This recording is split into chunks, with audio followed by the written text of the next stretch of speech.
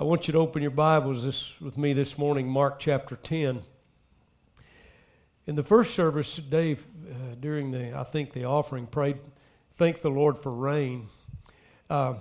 If you're praying for rain, would you do two things? Do me two favors. Would you stop praying for rain and pray for me? Because I know God answers your prayers. Brother Quentin, good to see you in the house of the Lord this morning. All of you, God bless you for being here. Amen. We had a meeting yesterday and of our leadership here in Christ Legacy, and I want to thank Pastor John and Dave and Henry and all of you that came, some 50 people, and to align ourselves in greater organization and leadership and getting ready for the Lord to do a greater work among us. Ladies and gentlemen, we're in the best quote-unquote business there is on this side of earth. And I want to thank my leaders and thank you for being faithful. Next Sunday, a friend of mine will be here. He is an ordained Southern Baptist minister. His name's Dan Fisher. If you don't know Dan Fisher, he's a God lover, and he has been a pastor. He built a large church in a near city here, and he is and was a state representative for the state of Oklahoma, I think, for 12 years. And quite a guy. He ran for governor here last year. And I just want to tell you he's going to be our guest this coming week. He's going to do a presentation called the Black Robe Regiment. I want all young people, I want you to invite your friends at school to come next Sunday. Next Sunday is the Sunday before we celebrate the 4th of July here, our freedom and our nation.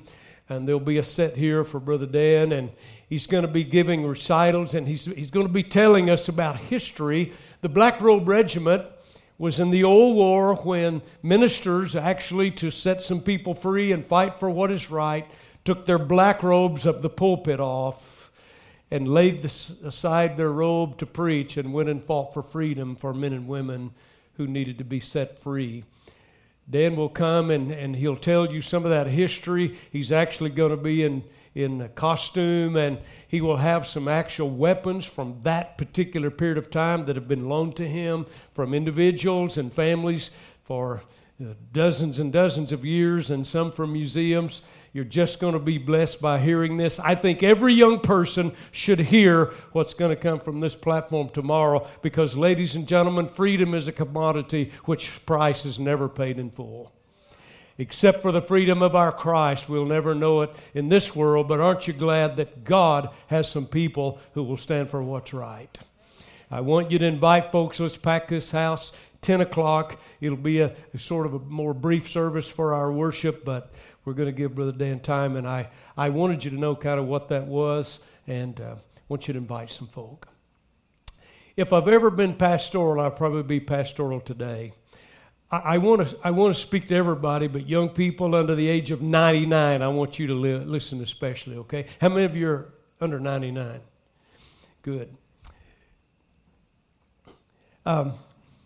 Before I open the scripture and open the word today, I want you to listen on purpose. I'd rather you didn't get up and go in and out and disturb anyone. I want you to see this message. I probably won't get a lot of amens, and I'm sure I won't get a lot of enthusiasm from it, but it is imperative. I feel God laid on my heart to show us something. What I want to show us today is our society. I want you to look at it in the Hollywood world. I want you to look at it in the politic world. I want you to look at it at your job. I trust we won't look at it in our homes, but I want to see it in ourselves, and I want us to see all this in one picture about how Satan has so blinded the eyes of humanity and how we miss so much the true quality of what God wants to teach us. So I pray this morning that you will listen and that the Lord will put by His Spirit the right picture in our minds.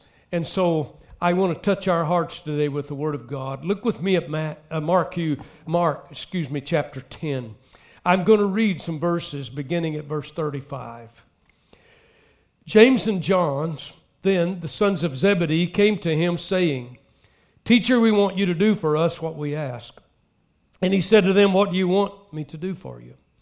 And they said to him, "Grant us that we may sit on your right hand and the other on your left in your glory.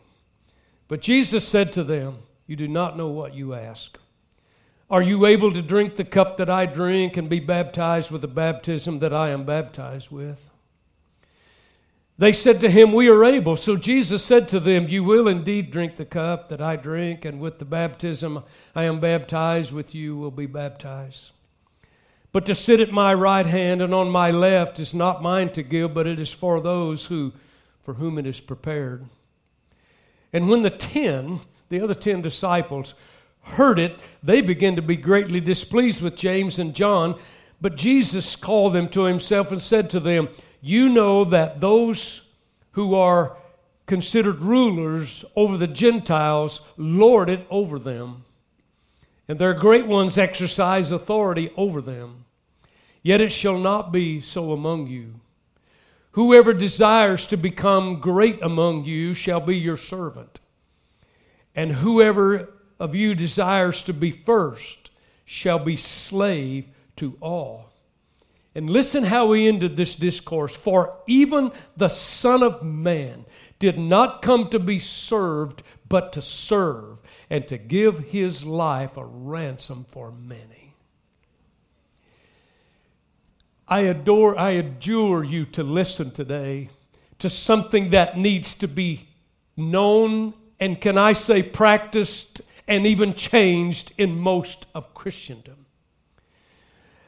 I declare to you that genuinely following Christ today will involve learning an entirely different set of attitudes, an entirely different perspective, and even learning an entire new set of ambitions.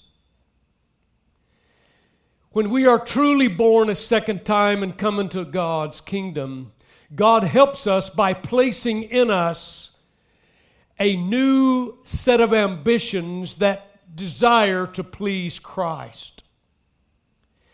New ambitions to become more like Christ. There's that urgency in us. If we don't have it, we need to go back, Laodicea, Revelation, do our first works again. We have not learned to love. So the results of the new birth and a new nature is called a powerful word in the Old Testament, New Testament. It's called the word sanctification. And that word means that now you are set aside, set apart for the glory and the service of God Himself. There were vessels. There were many things in the Old Testament and in the New set aside just for the glory of God. It is for us, you and I, in this new covenant, taking this new nature that God puts in us, the new Spirit of God that comes to indwell in us, and we learn, ladies and gentlemen, in an ongoing way what it is to be more like Jesus. Not in theory, not just in words, but in an absolute change of nature and in practice as we live out in life what we actually believe in our heart.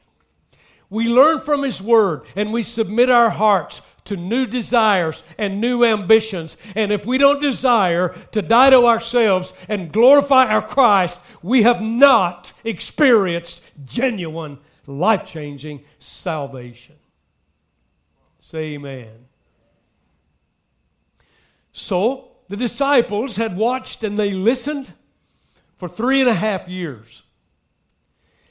I want us to see us, and I want us to see our world. I'm going to remind us. Here they are, pictures for us. They listened, they watched, they heard, but they did not comprehend. And I want to say, I think the greatest sin in the church today, in America, maybe the world, the greatest sin or the greatest fault we have is what I call partial obedience. We practice some obedience and eliminate others because we don't like it. Everybody say, oh, me or ouch or something. They watched, they didn't comprehend. But watch this. Still confused, yet believing, and believing with conviction that His kingdom would come. They knew it. They left all that they had, followed Him at great cost to themselves. At the same time, they still wrestle with human reasoning. And watch it, you can see it. Here they are following Christ. They love Him, etc. We'll get into it in a minute. And yet, you know what they really wanted? They all wanted to be Jesus' favorite. I want to be the special one. So, when one and more want to be special, suddenly there's competition. And it happened because of what they perceive to be greatness in the eyes of Jesus. In chapter 9, we didn't read it, but verse 34 says, they disputed among themselves who would be the greatest with Christ. So we arrive a chapter later in Mark 10. Jesus gave a proper view of greatness, and I want to tell you it is sorely needed in this society. For we humans, I want you to hear, it is not really the desire for greatness that is the problem. For I think to desire greatness as God views greatness is appropriate and it's God-given and we should pursue it. But our problem is it is the understanding, or more succinctly, our misunderstanding of greatness that becomes the problem. Ladies and gentlemen, young people, to embrace greatness exemplified and embodied in Christ, I will tell us plainly, if we're truly going to be followers of Christ and be great in His kingdom, it will require different attitudes and an entirely different set of ambitions for our lives. So I'm going to make us all real uncomfortable, okay? I'm just going to start meddling. Well, I knew you'd shout me down. Mark 10, there are 4 desires that we're going to see about this greatness. 3 were inappropriate, and you see them every day in our world and in ourselves, in our politics, in everything about us. The last one is correct, and we see it in Christ. So I want us to look and see if we're on the right path. Don't forget to look at our world and how I cover this today. Number 1, 4 desires. 3 are inappropriate. The last one's appropriate. The first one is this: a desire that comes out of selfishness. Verse 35 and 37, again. James and John came to Him, "Teacher, we want you to do for us whatever we ask." I want you to look at the childishness in that question. Can I ask you to look at the immaturity in that question? Look at the selfishness of that question. It goes on to say, we want to ask you, what do you want me to ask? Or what do you want me to do? Here's what they're saying. Lord, we want you to answer something, but we want you to answer it the way we want it answered. Parents, have you ever had your children ask you that question? Say yes, Daddy, say yes. Say yes, Mommy, please say yes. And when they say that, there's automatically, intrinsically inside of it, something that says they have their doubts and it's probably not something you're going to want to do.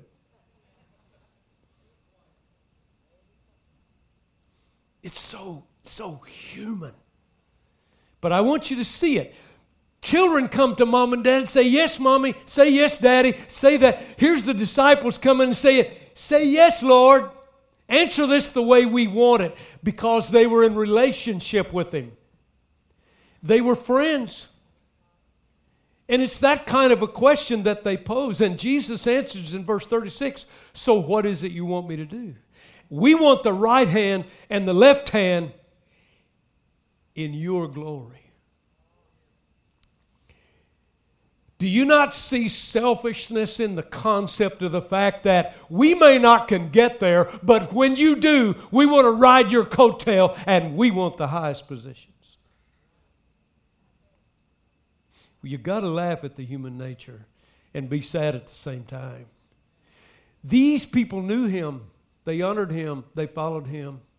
They believed and knew His kingdom was coming. They left the fishing. They left the tax collecting. They left attorney. They left being a doctor, Luke. They believed that it was coming. He is Messiah, and they know it. He is the Son of God, and they know it. That's Orthodox Christianity, sir. That's good. However, when Jesus will be seated in His glory, they wanted the two highest positions. And that was their concept of greatness. Do you see yourself? Do you see our world? Do you see the selfishness? If you go over to the first gospel, Matthew 20, we know that these two boys didn't come alone. When you read the synoptics, you'll find that, look at the whole picture, their mother, Salome, came with them, and she asked Christ the same question. I want you to answer this the way I want you to answer it. When you come into your kingdom, I want you to put James and John on the left and right.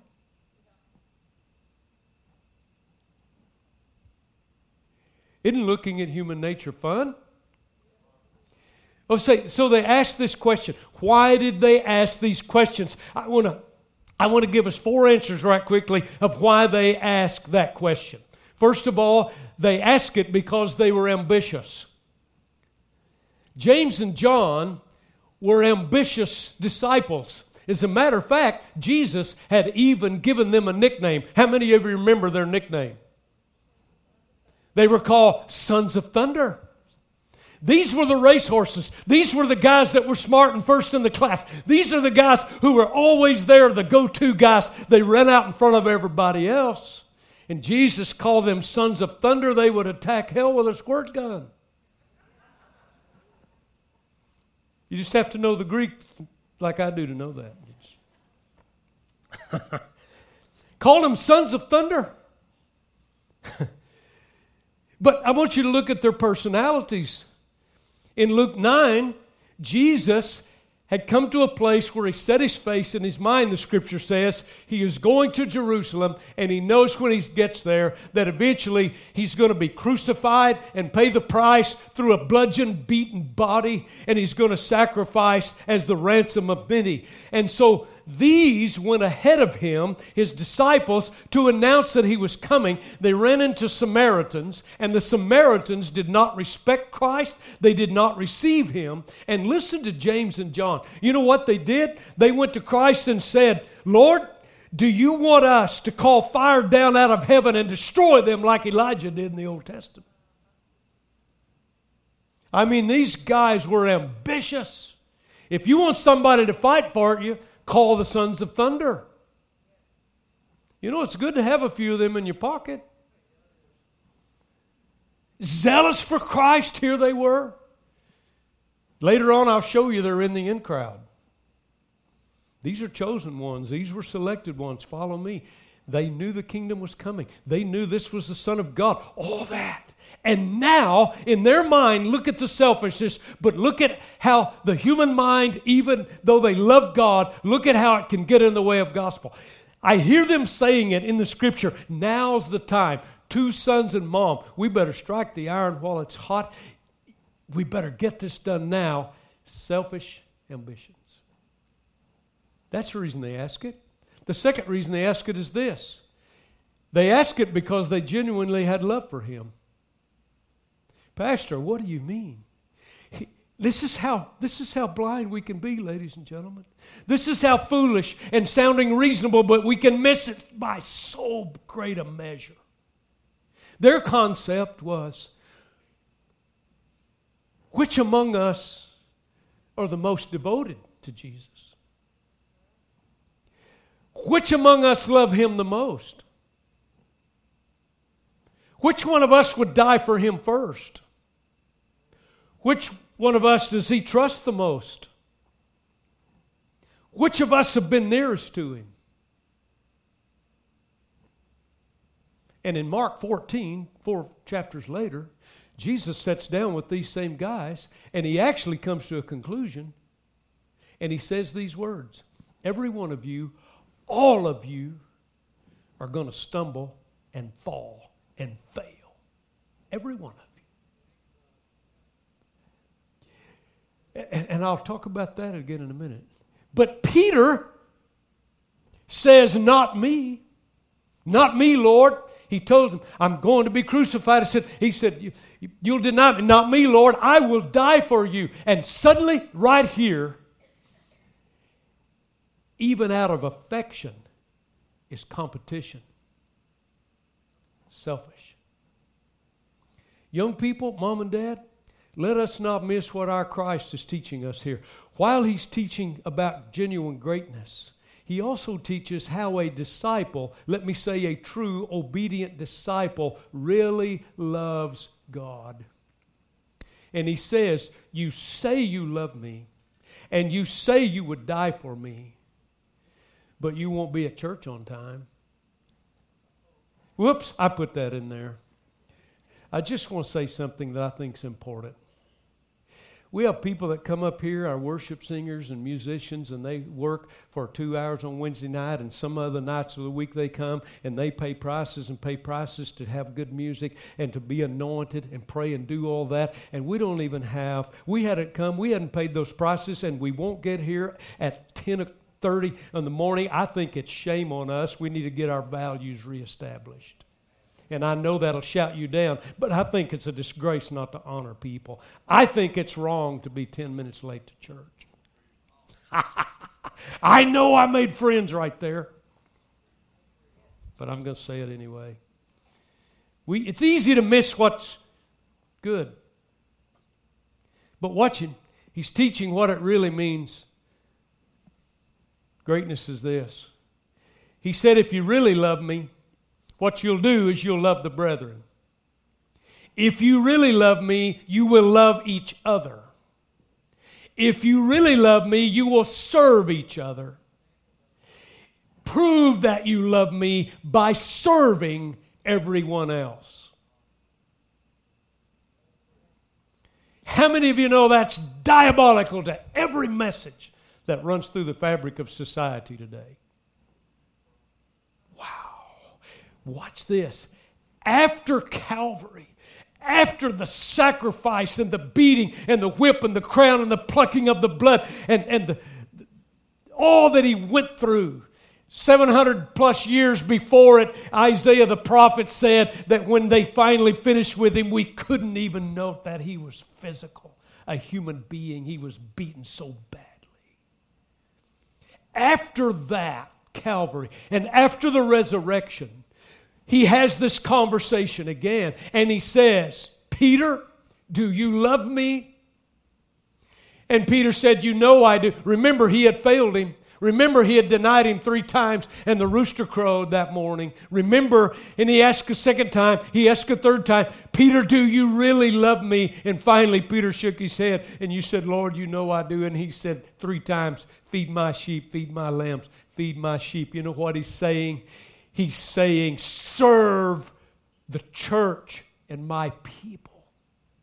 And let me put some more in it for you. Let me put in it what his future will be. Watch this. It's if Christ is saying, Peter, I want you to take care of my people. I'm calling you to teach them. I'm calling you to the church. And I want you to do that until the day you die. And by the way, you will die a death you wouldn't choose at all. But Peter, that is true greatness.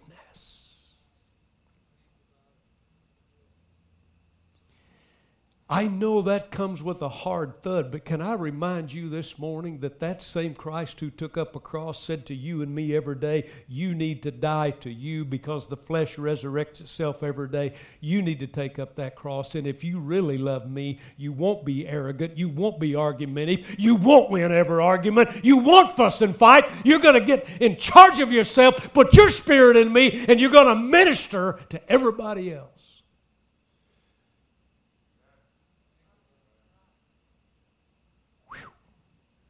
Goes over like a pork chop in a synagogue.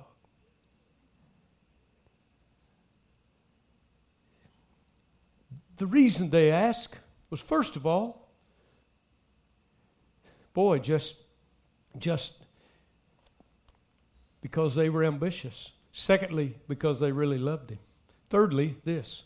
It's because they had natural ties. Don't miss the human connection. Don't miss ourselves.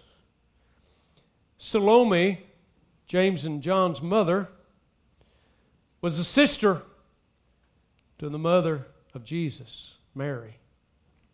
You know what that means? James and John were cousins to Jesus. They're blood related. And they thought because they were in the family, they deserved special treatment. Let me meddle here just a moment. I've been in the ministry over 40 years, and I've noticed something.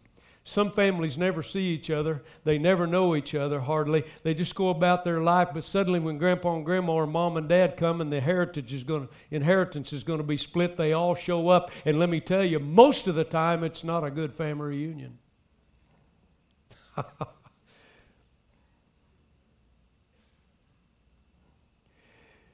Have you ever noticed? Here's the thing. They thought they deserved these positions because they were relatives. We are family. We deserve this. Look at the selfishness. But I want to pick another sore. Have you ever noticed today on television? And most of you know I had surgery a few weeks ago. I didn't feel well. I watched television. I'd read and I'd study, but I'd watch TV. I watch these old 50s and 60s cowboy films till I'm just cowboyed out.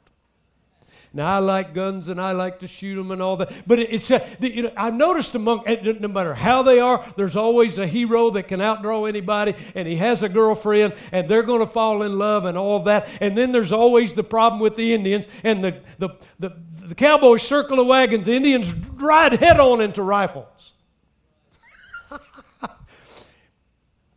Do you not have any humor at all in you? I just thought it. But here's what I wanted to get at. Advertisers target age groups, and because you're watching 50s and 60s cowboys, Pastor, they get on there about Medicare and every kind of medicine and overgrown indoor swinging door bathtubs and showers and everything you need from Salopatica to things I don't even want to know about. And they try to sell you. But watch this. Here's what they do. They have this word that's so unique. They say, even Joe Namath and some of these people, you need to be sure you get what you deserve. What you deserve, what you deserve. It's me, myself, and I, the Holy Trinity of selfishness. Be sure you get what you deserve. Let me just hit us really hard. Everyone in this room, if we got what we really deserved eternally, we'd be cast into outer darkness. Thank God for the blood of Christ. Amen. Thank the Lord. What you deserve. We're family. Got to be special now. And hey, I'm not against family, but it still has to be right. Here's another reason, the fourth reason they ask to be at right and left. Because of previous privileges. Watch this. This happens in school from the time you're in the first grade, usually the rest of your life, but I want you to see the picture, young people. It's called the inner circle, the in crowd. It's called peer pressure. And you are either in it and cool or you're not. And there's not a soul in this room that hadn't had those kind of pressure somewhere in life. And sometimes you feel really good because you're chosen first, and when you get chosen last, you feel really bad.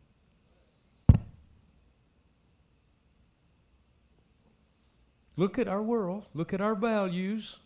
Look at the heart. No wonder the psalmist, guard your heart above all things. No wonder Jeremiah said, watch your heart. It's desperately wicked. That's why Hollywood's message is follow your heart, follow your heart. Don't you dare follow your heart if it hadn't been born again. All this ooey gooey syrupy stuff, well, you just do what you think's best. Let me tell you what you do. You do what this book says do. You don't get to follow yourself. You don't get to do what you want to do. Because you are bought with a price. You are not your own. You have the privilege of serving God in a kingdom. But watch this. This desire. Because of privileges. Listen. When you hear the disciples named all through the Gospels, they are triplets. There were a triplet named up front of everybody. And it was Peter, James, and John. They were the cool dudes. They were the in crowd. They were the up front guys. They were already privileged. And watch this. They were on the Mount of Transfiguration with Christ when they saw Moses and Elijah. They were in the in crowd. They were there when Jesus raised some from the dead. So watch our human reasoning here. It's about time, and His kingdom's coming. We know it. Here's what they're thinking. This man, we've watched him raise people from the dead. We've seen him do miracles. We have watched him absolutely bring sight to blinded eyes. We've saw him straighten a withered hand. We've seen him empty graves. We've seen that, and now His kingdom's coming. We know He's going to take us out under the iron heel of the Roman Empire, and we want to be there with Him because especially we're in this in crowd. Watch the human reasoning. Here's all we got to do right now. James and John, all we got to do is get rid of Peter. Get rid of Simon Peter. You don't think that's not what they're thinking? First of all, they asked because they had ambitious personalities. They're leaders. They loved Him. They were family. They're already in the top echelon. Those all seemed like real valid reasons, but they were all selfish motives, misguided concepts of greatness. And that plagues our sinful world today. So, the first desire was selfishness. Here's the second desire that was wrong. It was an overconfident desire. In verse 38, we read it. Jesus said, "You do not know what you ask." I want to tell you something. When Jesus says that, you better listen. But watch this. Young people, learn this truth. Young parents, whatever your age, whatever your lot in life, learn this. There is a blindness produced by pride that can dominate you if you don't deal with it. Prideful people become overconfident sometimes. They get to where they think they are ready for things they are not ready for. I point you to the political realm. There are people who have prominence and names and education and position and finance, and they think they can get in a place, and we see them for a while and it falls into shambles, and we see it in failure everywhere. They think they can do something they're not qualified to do. When Jesus said, "You do not know," I think it should stop, make us cautious. I think we ought to pause, and I think we ought to think. Lord, what do you know that I don't know? Lord, your word, let me be still and know that you're God. Direct my steps. But here's the Messiah, the Son of God, the Spirit of God. He speaks, "You do not know." So I want to ask you, what is our response to that? But Jesus explains. And watch it. He says, "I'm about to drink a cup. I am about to be baptized, and both that cup and that baptism will be in blood." And here they are looking for a kingdom to be established, and they're wanting the left and right seat. These were analogies, and Jesus was saying, I am headed for suffering. I am about to pay prices, gentlemen, that you have not even fathomed, so that I can be the ransom for millions. When you are short-sighted, pride can make you overconfident. James and John He asked them, are you ready to do that? Are you equipped to do that? We know what he's talking about. They were limited in that scope. But I want you to watch their response. It is so important because pride and overconfidence. Listen, they didn't even wince. They said, we are ready for it. Wow. Can I say in truth, they had no concept of suffering and greatness. They were blinded by their pride of what they could do within their own power. These sons of thunder were ready to fight. You tell us, Lord, this kingdom is coming. We know you're going to win it. We'll fight it. Here's what they thought. The war of flesh and blood, we've seen you win it. We'll win it with you. That's what they expected. But I want to tell you something. Sometime in your marriage and your children and your family and your work and your job and your world has far more to it than that. Waging war against principalities and powers, age rulers of darkness, wickedness in high places, hordes of hell and demons by the thousands, paying the price for sin. What blindness even from the disciples.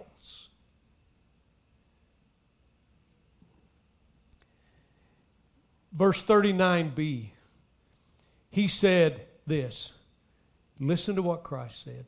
Indeed, you will share in my suffering in the natural world. You are going to know something about fighting a battle in the spiritual world. And do you know that James became the first Christian martyr? And do you know that John went ahead and wrote the book of John? Went ahead and wrote John 1, 2, 3, and then Revelation. But he was eventually exiled on Patmos by himself. They did drink, and they did know the baptism. Just like he said, verse 40, Jesus begins to show them this, submission to the Father. He said, guys, the right hand and the left hand is not mine to grant. That is under sovereign assignment. Because it's going to require true greatness. Wow. That was the second. That was the second desire. Thirdly, the last and the inappropriate desire is this. I could read it, verse 41 through 42. The 10, when they heard it, they were greatly displeased. I'll go on down. Jesus said, you know that the Gentiles lord it over them and they assume authority for themselves. Here's the third one. They made this desire out of competitiveness. I want you to watch this, young people. Church, look at us individually and look at our world. Competitiveness. Young people, mom and dad, a wrong, out of balance, misunderstanding desire for greatness always leads to division. I'm going to hit us where we live. Mom and dad, if you fuss and you fight, you are destroying your children. You say you love them. You say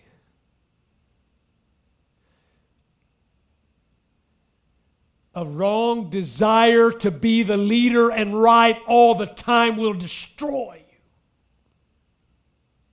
How many of you know it's quiet in here? If you have to have your way all the time, you're headed for a wreck down the road. And I'm going to be bold enough to tell you. Because Satan works that out of competitiveness. And watch this. The other 10 of the disciples, the chosen ones, became indignant.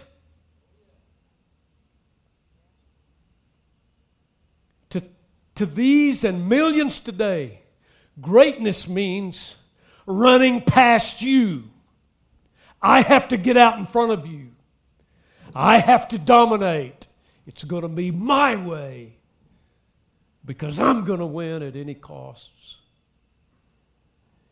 Do you see that in this political world? Do you see division in the United States of America because we are literally in evil with a wrong concept of who's going to be at the right hand and the left hand, who's going to be in the high positions, in the high office, and we are literally in a quagmire of absolute evil trying to access greatness. Have I added to the word of the Lord? Have I taken from it, ladies and gentlemen? Satan has us everywhere. It's competitive. But watch this. It's not just those who are out front with the wrong attitude and the wrong heart and the wrong ambition. These 10 behind ones were filled with resentment. And now there's a battle of 12 for greatness. But in the kingdom of Christ, Jesus went on to say, if you're going to find true greatness, you are going to be a slave to everybody else. A slave to everybody else. Not because somebody makes you, but because you die daily on that cross and you serve the ones you love. So the fourth desire is the one that's appropriate is this: a desire for genuine greatness. That is to become like Christ. Hear me and I'll be through. Sacrifice self to others is what Christ called greatness. But I want you to watch the contrast in our world and in our lives. Here's the contrast in what true greatness is. There is a greatness that requires an exalted position versus a greatness that anyone can assume by taking on the role of a servant. So for us in 2019, God's Word says, hear this, don't miss it, it's the crux of the whole message. If you're in a position of responsibility, lead with a heart to serve. Most of us are like the guy that went to interview on a job. And the interviewer said, what do you do best? And the guy said, boss.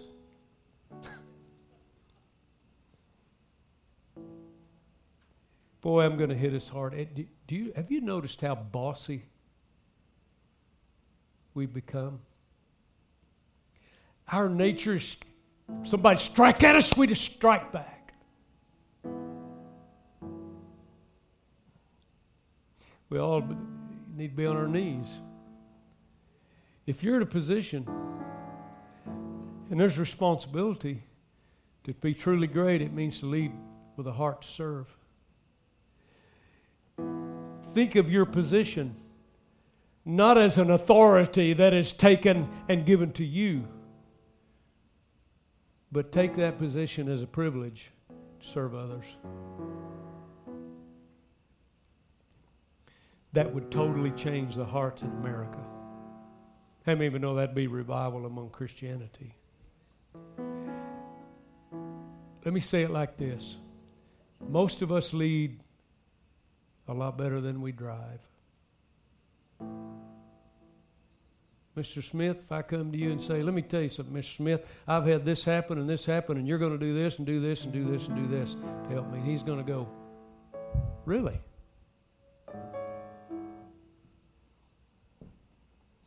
But if I say, Mr. Smith, I've had this happen and this happen, I need some help. Man, can you find some time to help me? And he'll say, get out of the way, I'll do this. Sir, you cannot drive your wife in a marriage.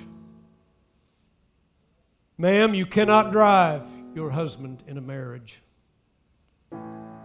You cannot drive your children in a family. And you cannot manipulate your parents in a family. It will all bring division. May go on a long time, but that vibration in a car eventually will make the wheel fall off. How many know I'm telling you the truth? Genuine greatness is simply this. It is sacrificial love. And most people walk to an altar today and say, I do, and I do, and I do, and I do, and make God eternal vows that you don't no more intend to keep at all because you're thinking about you. And sir, listen to me. Every guy look at me. I don't care if you're married or unmarried. When you get married, that woman is not your possession. She is God's daughter. And you're going to stand and give an account to Almighty God of how you treat her. And you're not to boss her and slam her around like she's something else to throw around in a house. Every woman ought to say amen. But lady, let me tell you something else too. You're not his boss, and he's not supposed to bow at the end of the whip of your tongue every day. How many of you know there's no sugar on those pills? But yet we're in our households living like that. And our children, moms and dads divorced and spread out, and they go right in from the frying pan to the fire. You know why? Because it's about us. And God says, if you want peace and you don't want division, you serve that other person like you would a slave. Can I tell you something about marriage? I don't know what time it is. I've seen very few women, good, godly, Christ-following, desiring women.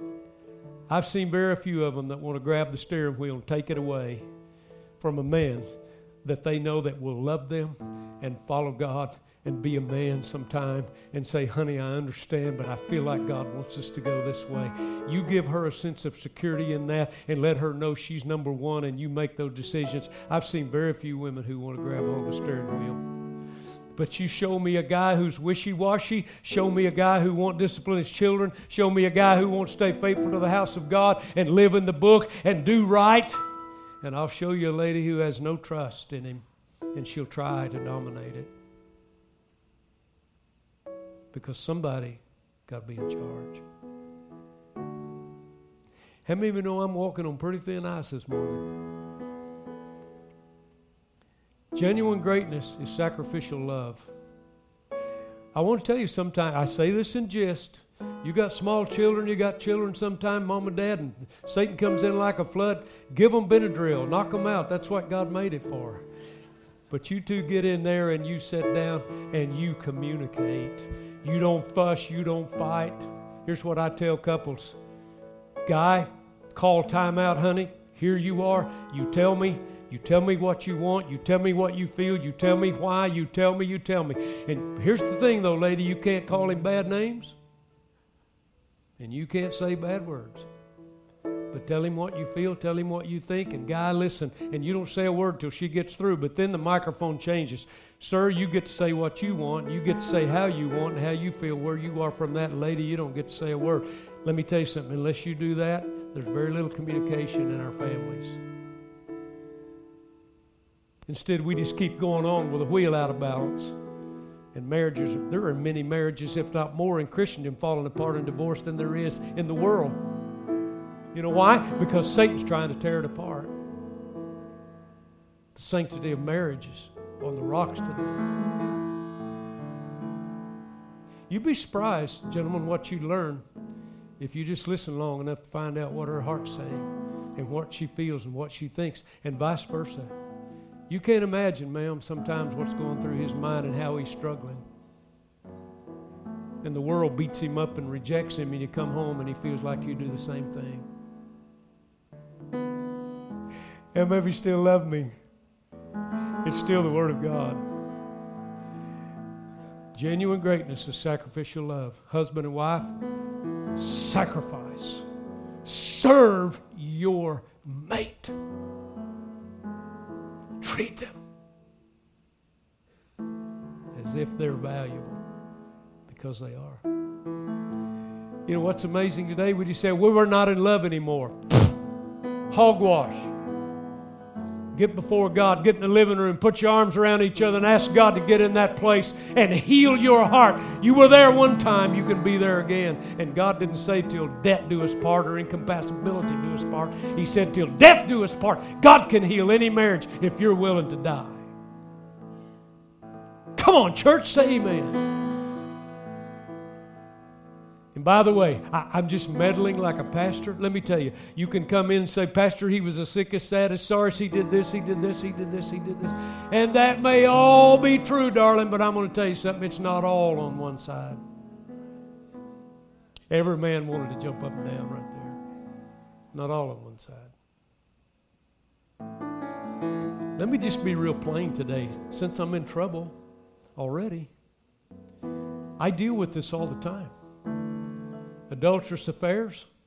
For one thing, society's got us all torn apart and everybody's doing it. I want to tell you, God hasn't changed his mind about it. Hasn't changed his mind. But sometimes, I'm going to hit us. Hang on. I've dealt with it for so long. Pastor, he's in an adulterous affair. And that's wrong. And that's guilt, and he needs to deal with it. But can I tell you, sometime a man is driven by his wife to an affair? By his wife? Pastor, what do you mean? Not an excuse. But listen, when you quit painting and powdering, when you quit dressing up and when you stop giving him something to look at, when you stop romancing him, when you stop admiring him, and that goes on weeks and months, and he goes to somebody that isn't a tenth as good looking as you are, but they got on perfume you can smell 40 feet away, and there's a problem. I just can't believe that your wife would do you that way. He had become so vulnerable to an affair. Come on, smile at me. So come tell Pastor he's the sickest, saddest, sorriest. You're going to play your part too.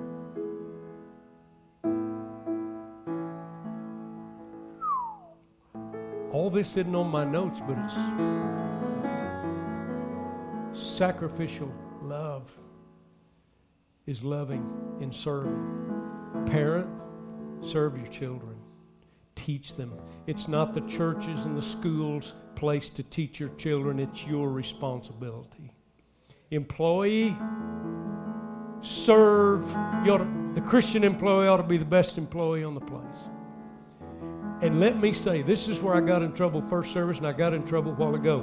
Be on time to work, 5 minutes early. Shout me down. Say, praise the Lord. I know you love it. I think you ought to be at work on time. I know today we just kind of, it's an injustice to take a paycheck and not get a full day's wage. I sound like I'm 135 years old. The principles hadn't changed. If that man or woman pays you a full day's wage, give them a full day's work. And be a servant to your employer. You watch God. Watch God. This book says promotion doesn't come from your employer. Promotion comes from God, because he will honor those principles no matter where you are. Say amen. It's true. So, believer, Jesus said, you serve everybody. You literally by choice, out of love for me, decide you're going to be a slave to everybody else. Stop your fussing and fighting, and stop your complaining. Stop looking at them. Well, they did this and they did that. Jesus said, don't you compare yourself one to the other. You decide that true greatness is I'm going to serve you. I'm going to prefer you. When I hear something bad about you, I'm not going to spread that. I'm going to take it to the Lord, and I'm going to practice genuine Christianity. Genuine Christianity. Do you know how many churches Satan has split because they don't know anything about true greatness? They're not serving God. They're serving self in positions and attitudes and concepts and opinions and all that. A new set of ambitions. Here it is. The Scripture, or the Spirit said it. Paul wrote the Scripture. Listen to the message, and I'm through. Let nothing, Christian, let nothing be done through selfish ambition. Philippians 2. Let nothing be done through selfish ambition or conceit, but in the lowliness of mind, let each esteem others better than himself. Let each of you look not only out for his own interests, but also for the interest of others. Let this mind, listen to this mind, let this mind be in you which was in Christ Jesus also, who, being in the form of God, did not consider it robbery to be equal with God, but made himself of no reputation. He didn't promote himself. He didn't try to be something he wasn't, although he was. Made of himself no reputation, taking on the form of a bond servant and coming into the likeness of men. And being found in the appearance of men, he humbled himself and became obedient to the point of death, even the death on the cross. Therefore, you want to see greatness? Therefore, God has highly exalted him and given him a name that's above every name, that at that name, the name of Jesus, every knee of the devil and the demons and the angels and people will bow. Here it says, in heaven, those on earth and those under the earth, and that every tongue will confess that Jesus Christ is Lord, to the glory of God the Father.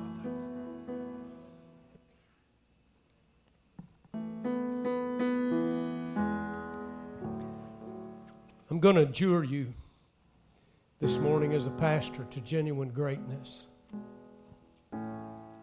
Genuine greatness. Genuine greatness. Pastor, have you made mistakes? I can't number them. Do you know how many times I've had to go to my bride and say, I'm sorry, forgive me? You know how many times I've been short-fused and bossed? Do you know how many times I've lambasted out at my two children because I was so pressed in this world? It's not fun to die, but it's required.